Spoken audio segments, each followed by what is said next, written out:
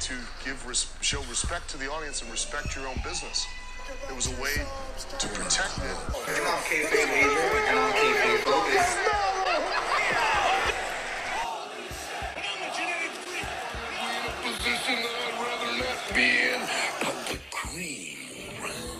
It's Kayfabe Ab.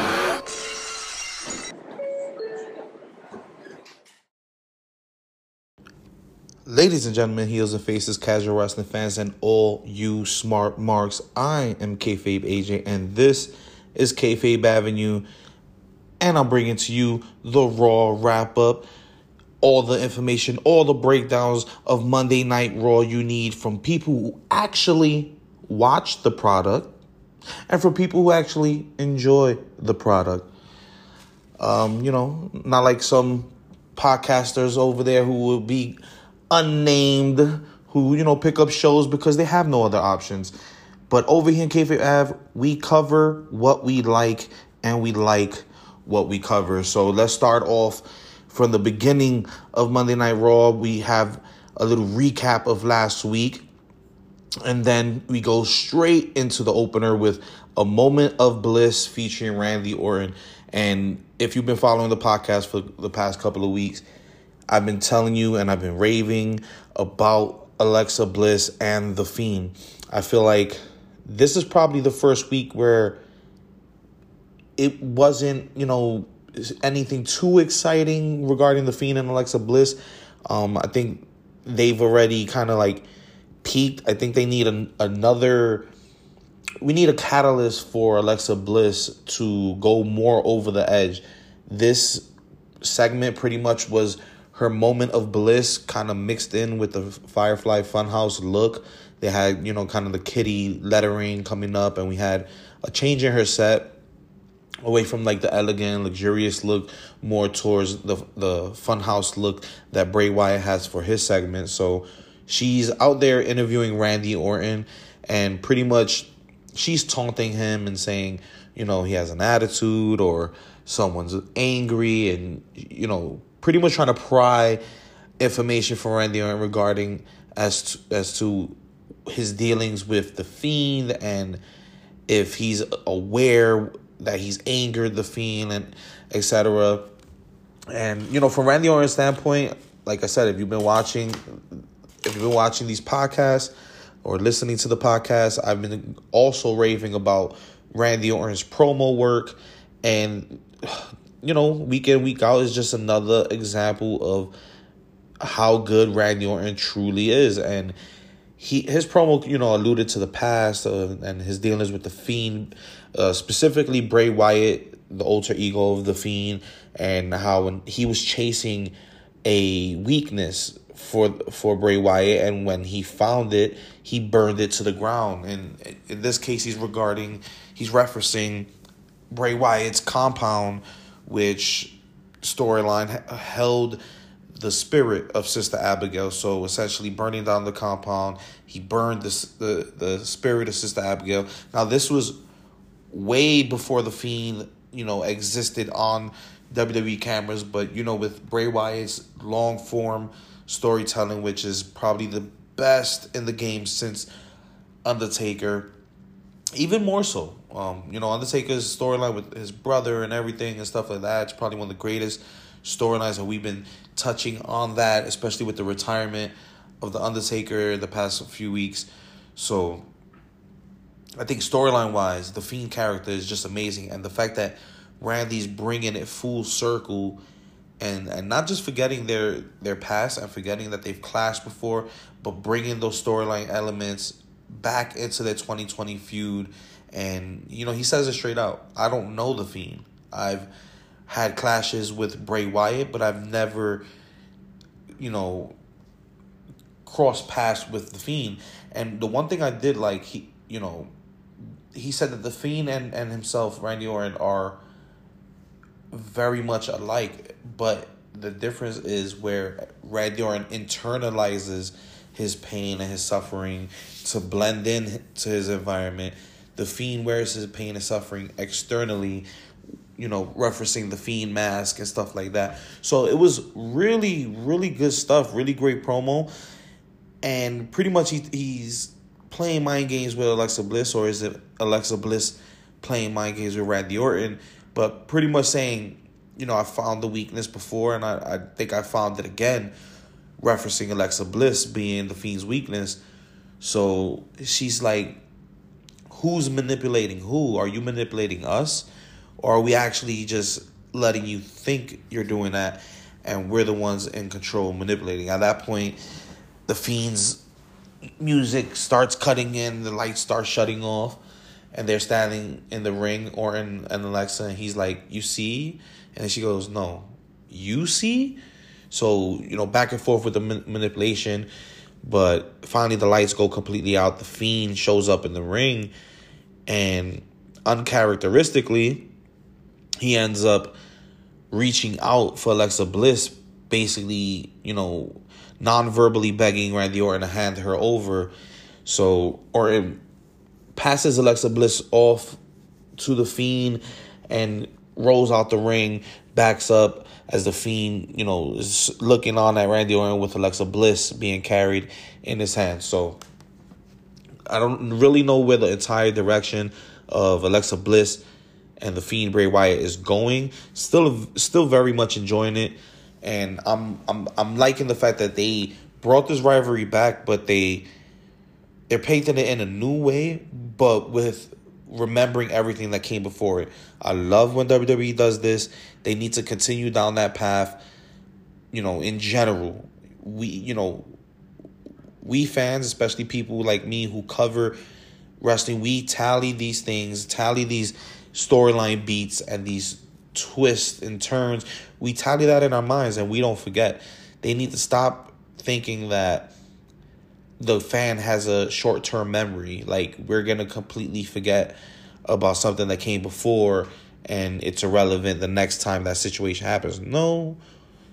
WWE fans and wrestling fans in general have a great memory, and WWE needs to honor that. And, this promo really did that. That storyline between Bray Wyatt and Orton is probably, 3 years old now? Probably more than that. So, good stuff. Enjoy the segment. We'll see more of that storyline bubble up as the weeks continue. So let's just move on to the first match of the night, which was the Symphony of Destruction match, Elias versus Jeff Hardy. Now, I was a bit confused because before this match took place, they had a match with a guitar and a pole. It was supposed to be the last match between these two, but obviously WWE writers forget that they book things in that way. Kind of like saying the final clash between Rollins and then you have another clash the very next week with Rollins and the same family he's been beefing with for months. But, one of those storyline things, WWE writes themselves in a hole. But nonetheless, I enjoyed this match. Hard hitting, a lot of weapons used on the side. Everything on the side of the ring was mostly instruments. We had a drum set. We had various guitars, whole bunch of stuff. Completely using all of the surrounding areas. So no holds barred. We actually get a hilarious segment in the middle of this match where Elias goes to the piano, opens it up. We find a hiding R-Truth inside the piano. Soon as he jumps out, we get, all the people chasing the 24/7 championship to run down, chase R-Truth off. But before they can all run away, we get Drew Gulak getting hit with a big back body drop from Jeff Hardy. And then Lucha House Party runs out. Elias nails a clothesline on Liz Dorado and then ends up hitting him with, I don't know, I think it was a violin or something to that effect. But both guys laying down. We get Liz Dorado taken out with the clothesline.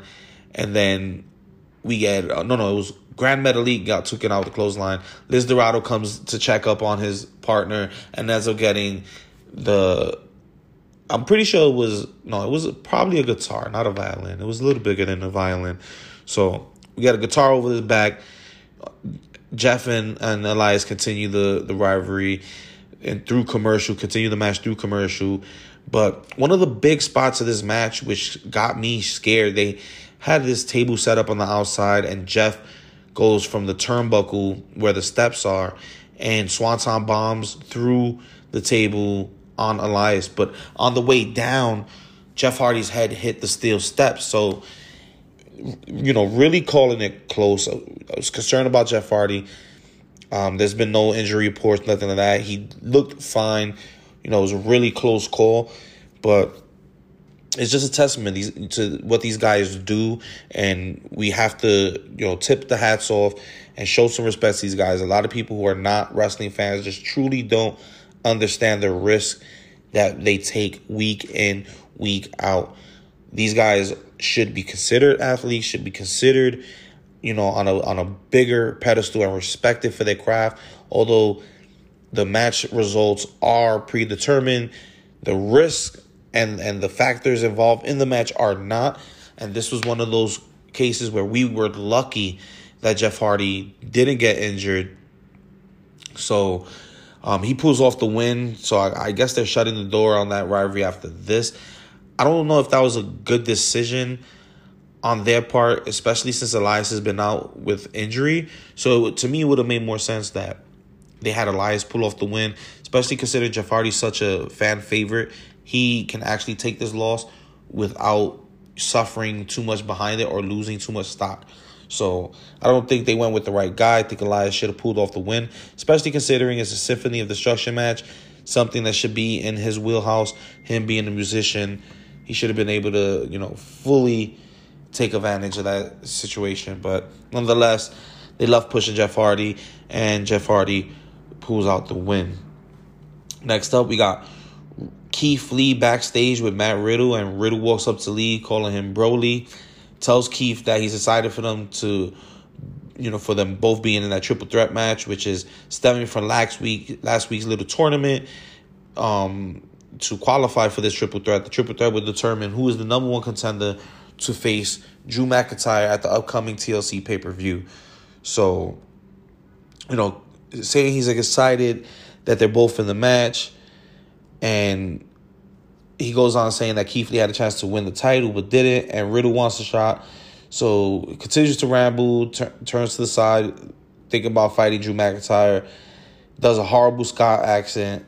When he turns his back, Keith Lee already walked out in.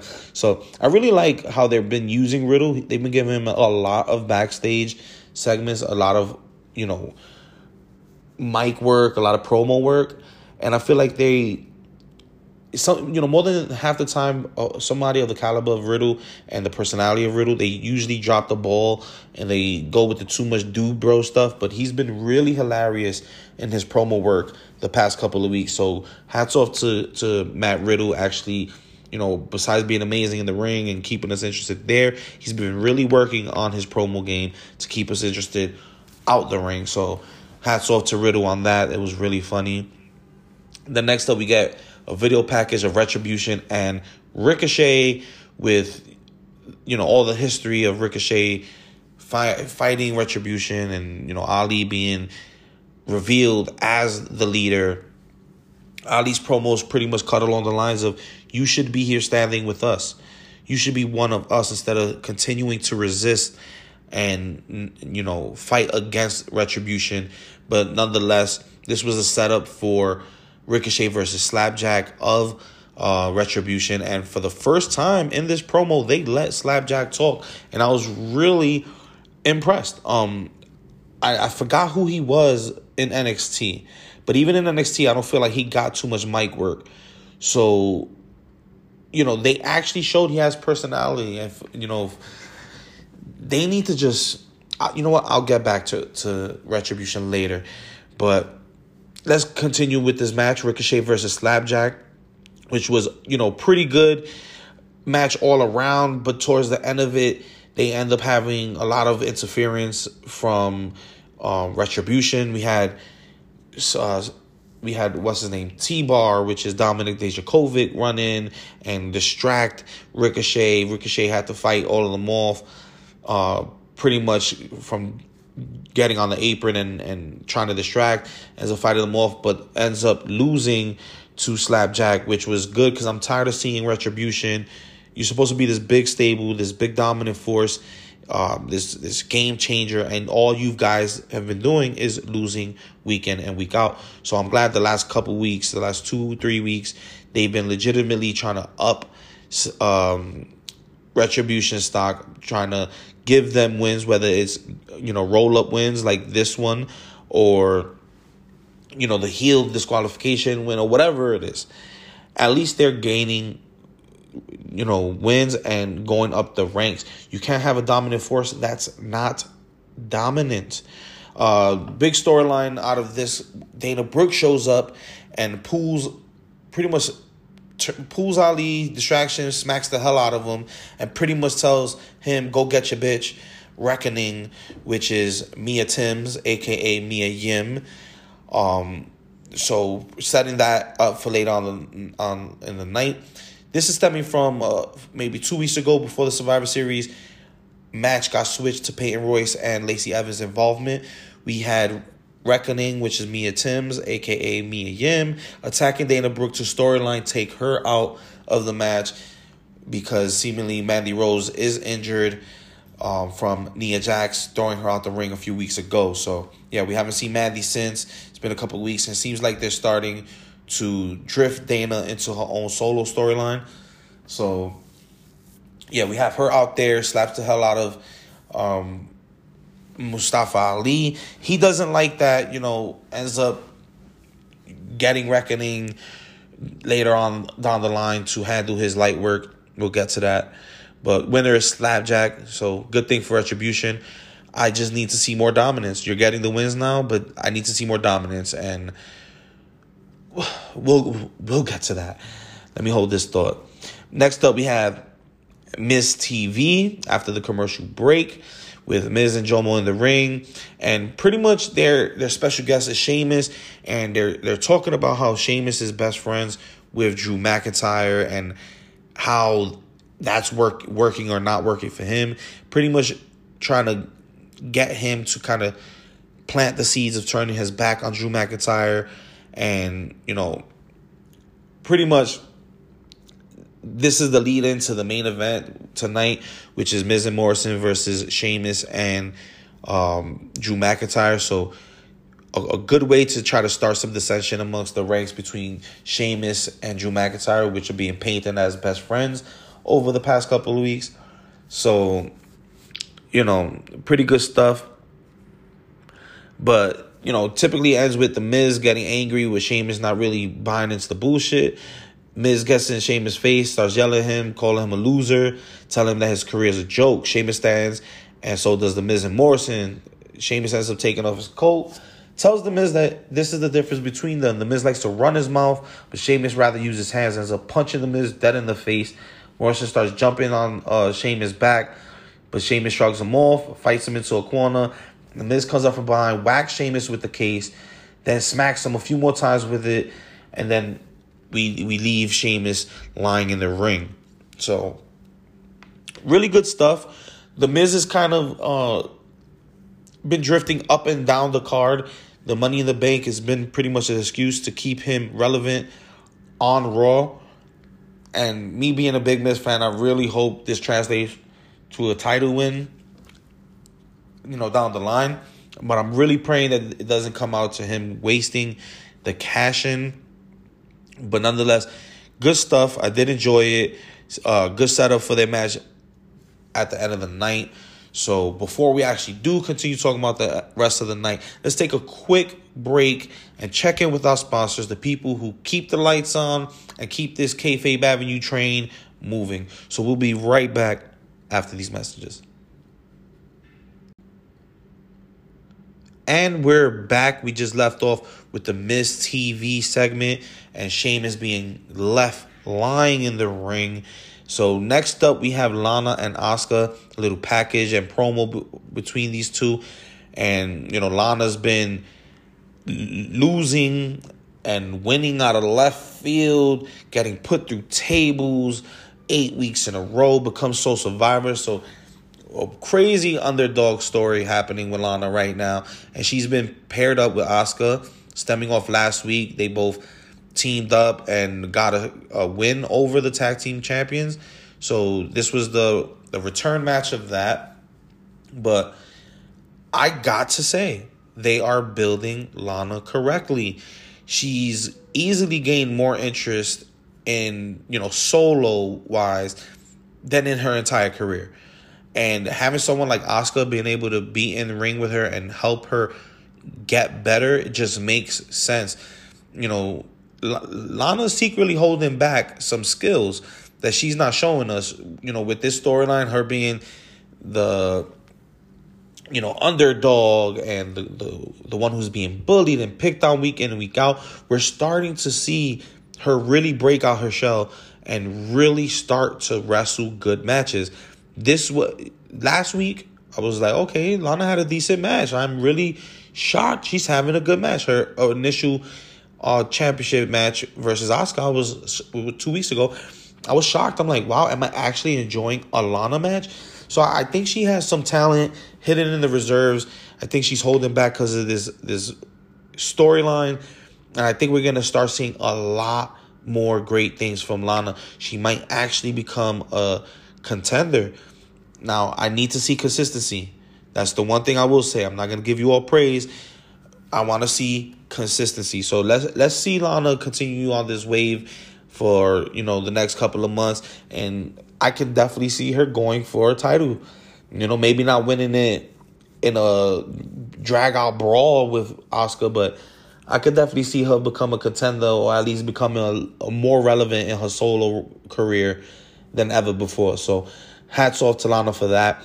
She ends up actually pulling off the roll-up win over Shayna Baszler, which is super embarrassing for Shayna.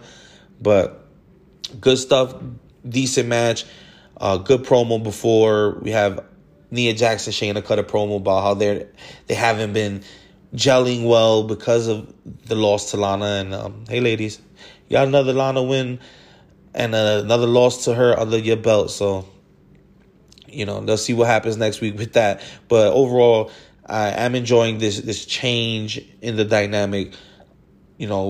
Seeing Lana get picked on, get put through a table, while I did enjoy that week to week, seeing her get put through it, it was like, okay, when is enough enough, and when is she going to get her just due?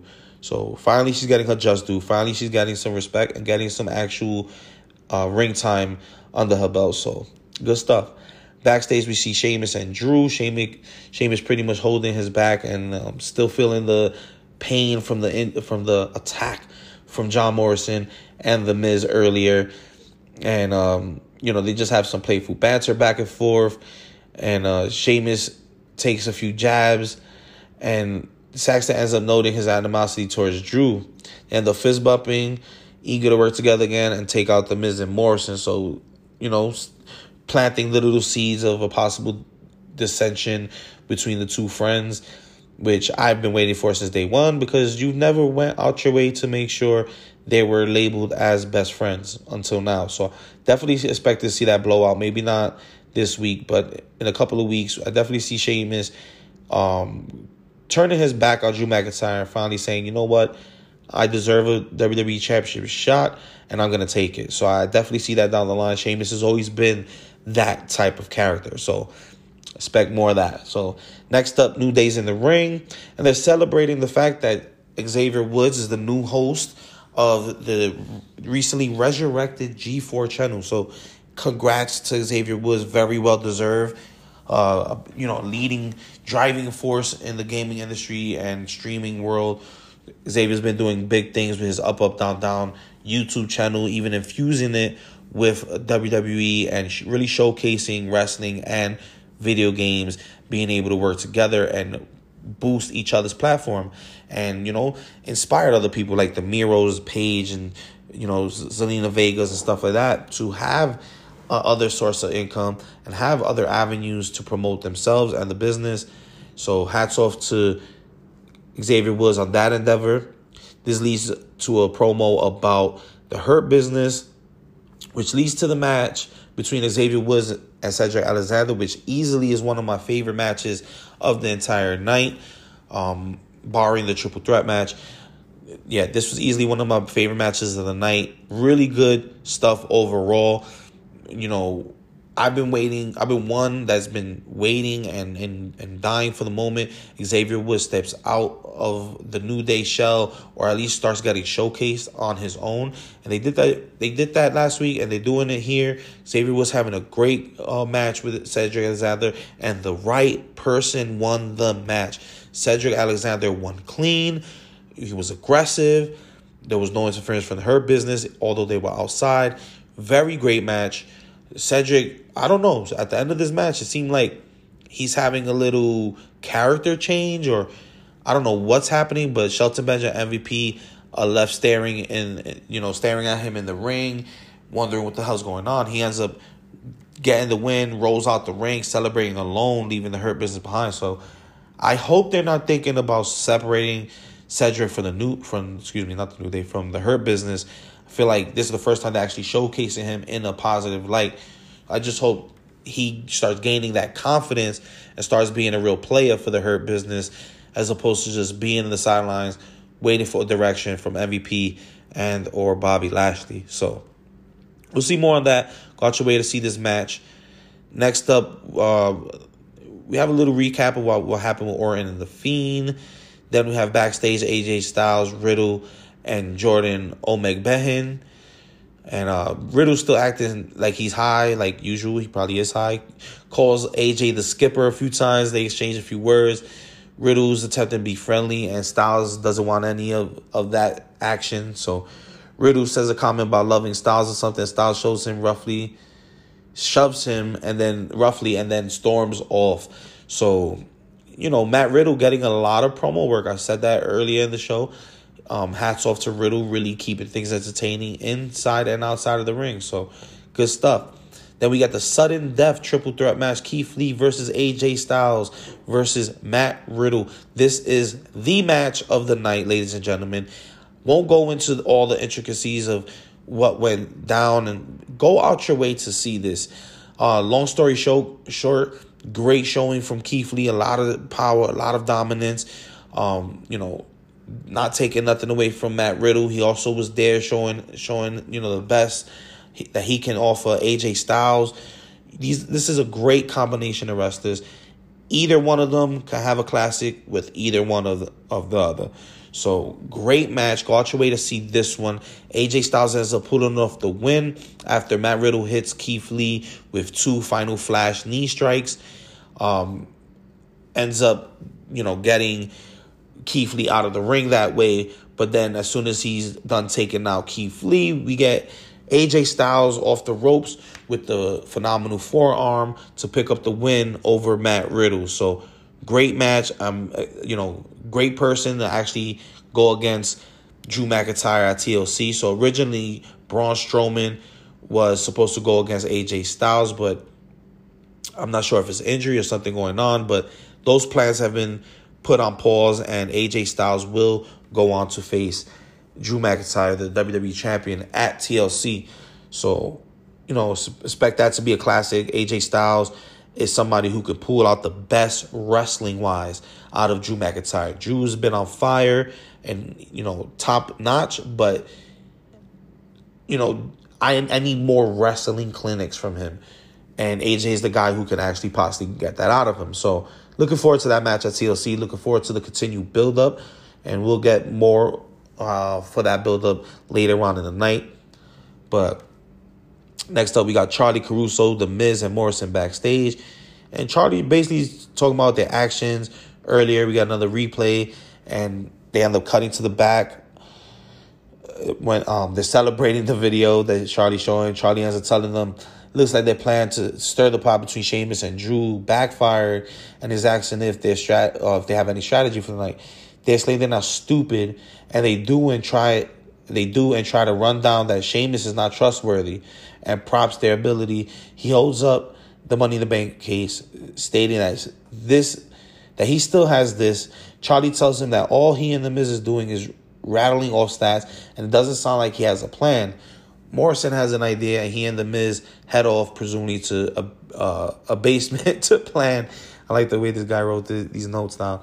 But Yeah, so the actual plan initially is what we thought. Morrison and Miz's relationship is going to hinge on the fact of Miz cashing or failing to cash in that briefcase. Miz has made it clear that John Morrison and him can maintain their friendship because as a true friend, in the Miz TV segment earlier this night, in that night, he said this, that they're true friends because the first person in line to receive a title shot the moment the Miz wins will be John Morrison. Meanwhile, Drew McIntyre is champion, and he hasn't given Sheamus a shot at it as a friend. So, trying to stir the pot, and they're doing this successfully. Next up, we got Dana Brooke versus Reckoning, a.k.a. Mia Timms, a.k.a. Mia Yim. And this is where we go back and finish all my rants about Retribution. Retribution, you all need to be unmasked. You all need to stop the bullshit gimmicks. You can continue being a group. You can continue this dominating WWE shit.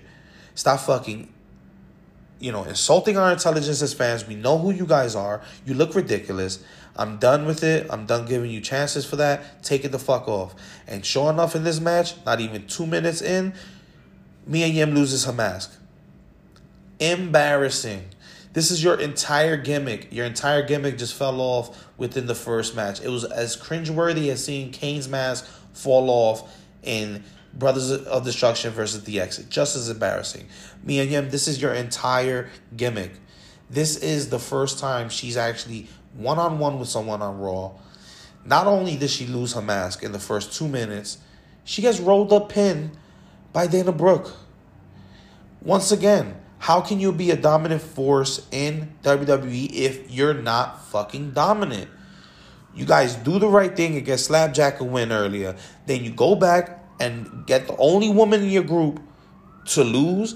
This makes no fucking sense. And if you guys want to do this just to get Mia Yim into a rivalry with Dana Brooke, they didn't need this to do it. All we needed was Mia Yim to destroy Dana Brooke. Do it in an embarrassing fashion that Dana Brooke needs the comeuppance. Let her win at a fucking pay-per-view. We can't constantly see Retribution members rolled up week in, week out, or lose clean, or whatever the case may be, and still act like they hold stock.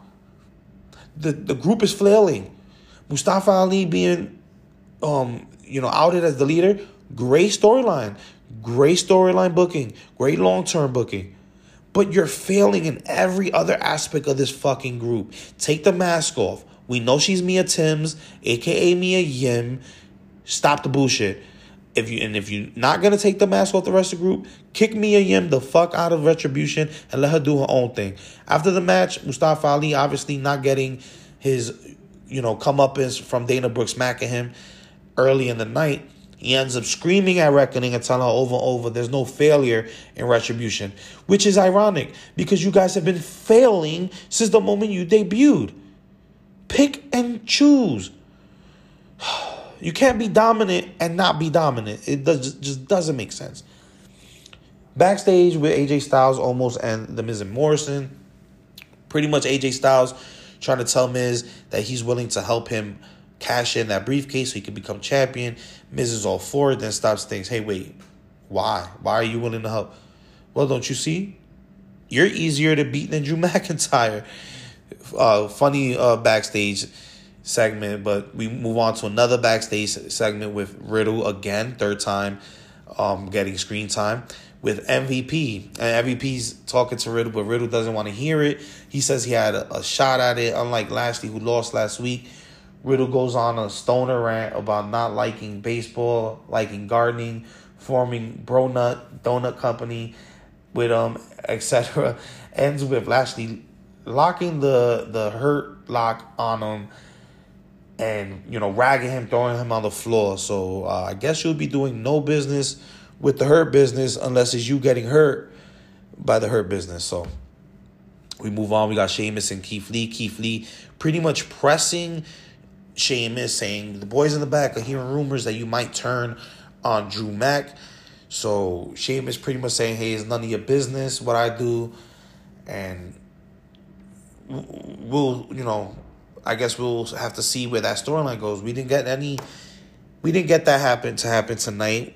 This leads straight into the main event tag team matchup: Drew McIntyre, Sheamus versus the A-listers Miz and Morrison. Before the match gets underway, Drew McIntyre cuts a really good promo. It looks like he's trying to keep the fires of Roman versus Drew going. So down the line, more than likely, we'll see Roman versus Drew 2. So he talks about that, talks about the promises he's made, regaining the title, promising Orton he was going to claim or kick him, promising Roman that he'll humble him, and, doing all those things. Very confident Drew McIntyre, and, straight into his match. Typical match, back and forth.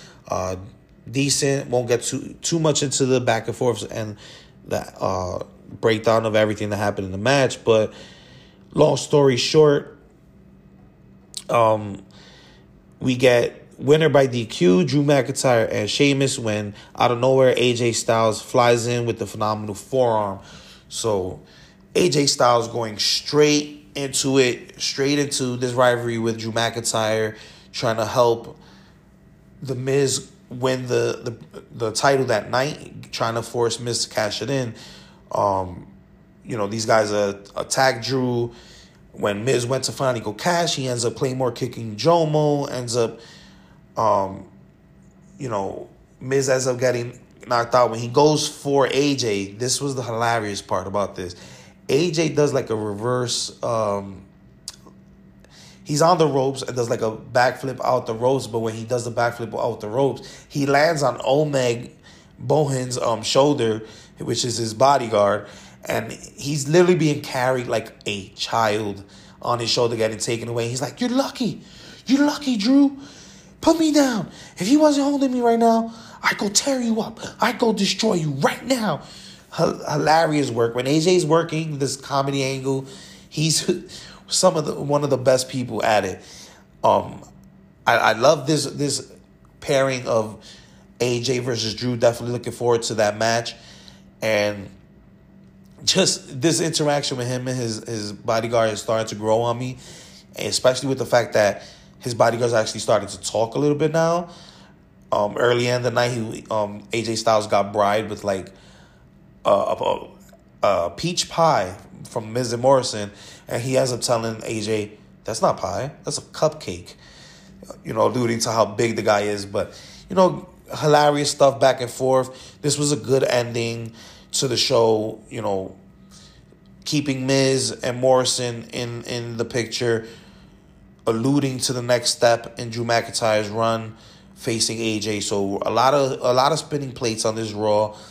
A lot of good stuff. So overall, I give this episode an 8. A lot of enjoyable stuff, a lot of stuff to pick apart.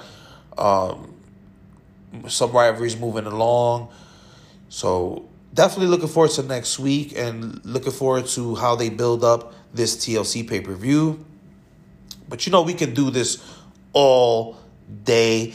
And you can find me at the Kayfabe Avenue Instagram, as well as Kayfabe Avenue on Twitter, on Facebook. Join our group. Watch the visual versions of some of our podcasts on the YouTube channel. So like, share, subscribe. And speaking of subscribing, if you love the podcast, you like what we give you, please click on the support link on Anchor and click on the support link on Apple Podcasts. Subscribe to our channel, subscribe to our podcast. Donate what you like. Help us keep the lights on. Help us keep this train moving. And we'll provide as much content as possible to suit all of you wonderful viewers. And like I said, I can do this all day. This has been Kayfabe AJ. This has been Kayfabe Av. And this was the Raw Wrap-Up, brought to you by guys who actually like Raw. And that's the bottom line. Why? Because those Stone Cold said so. Thank you very much, you son of a bitch.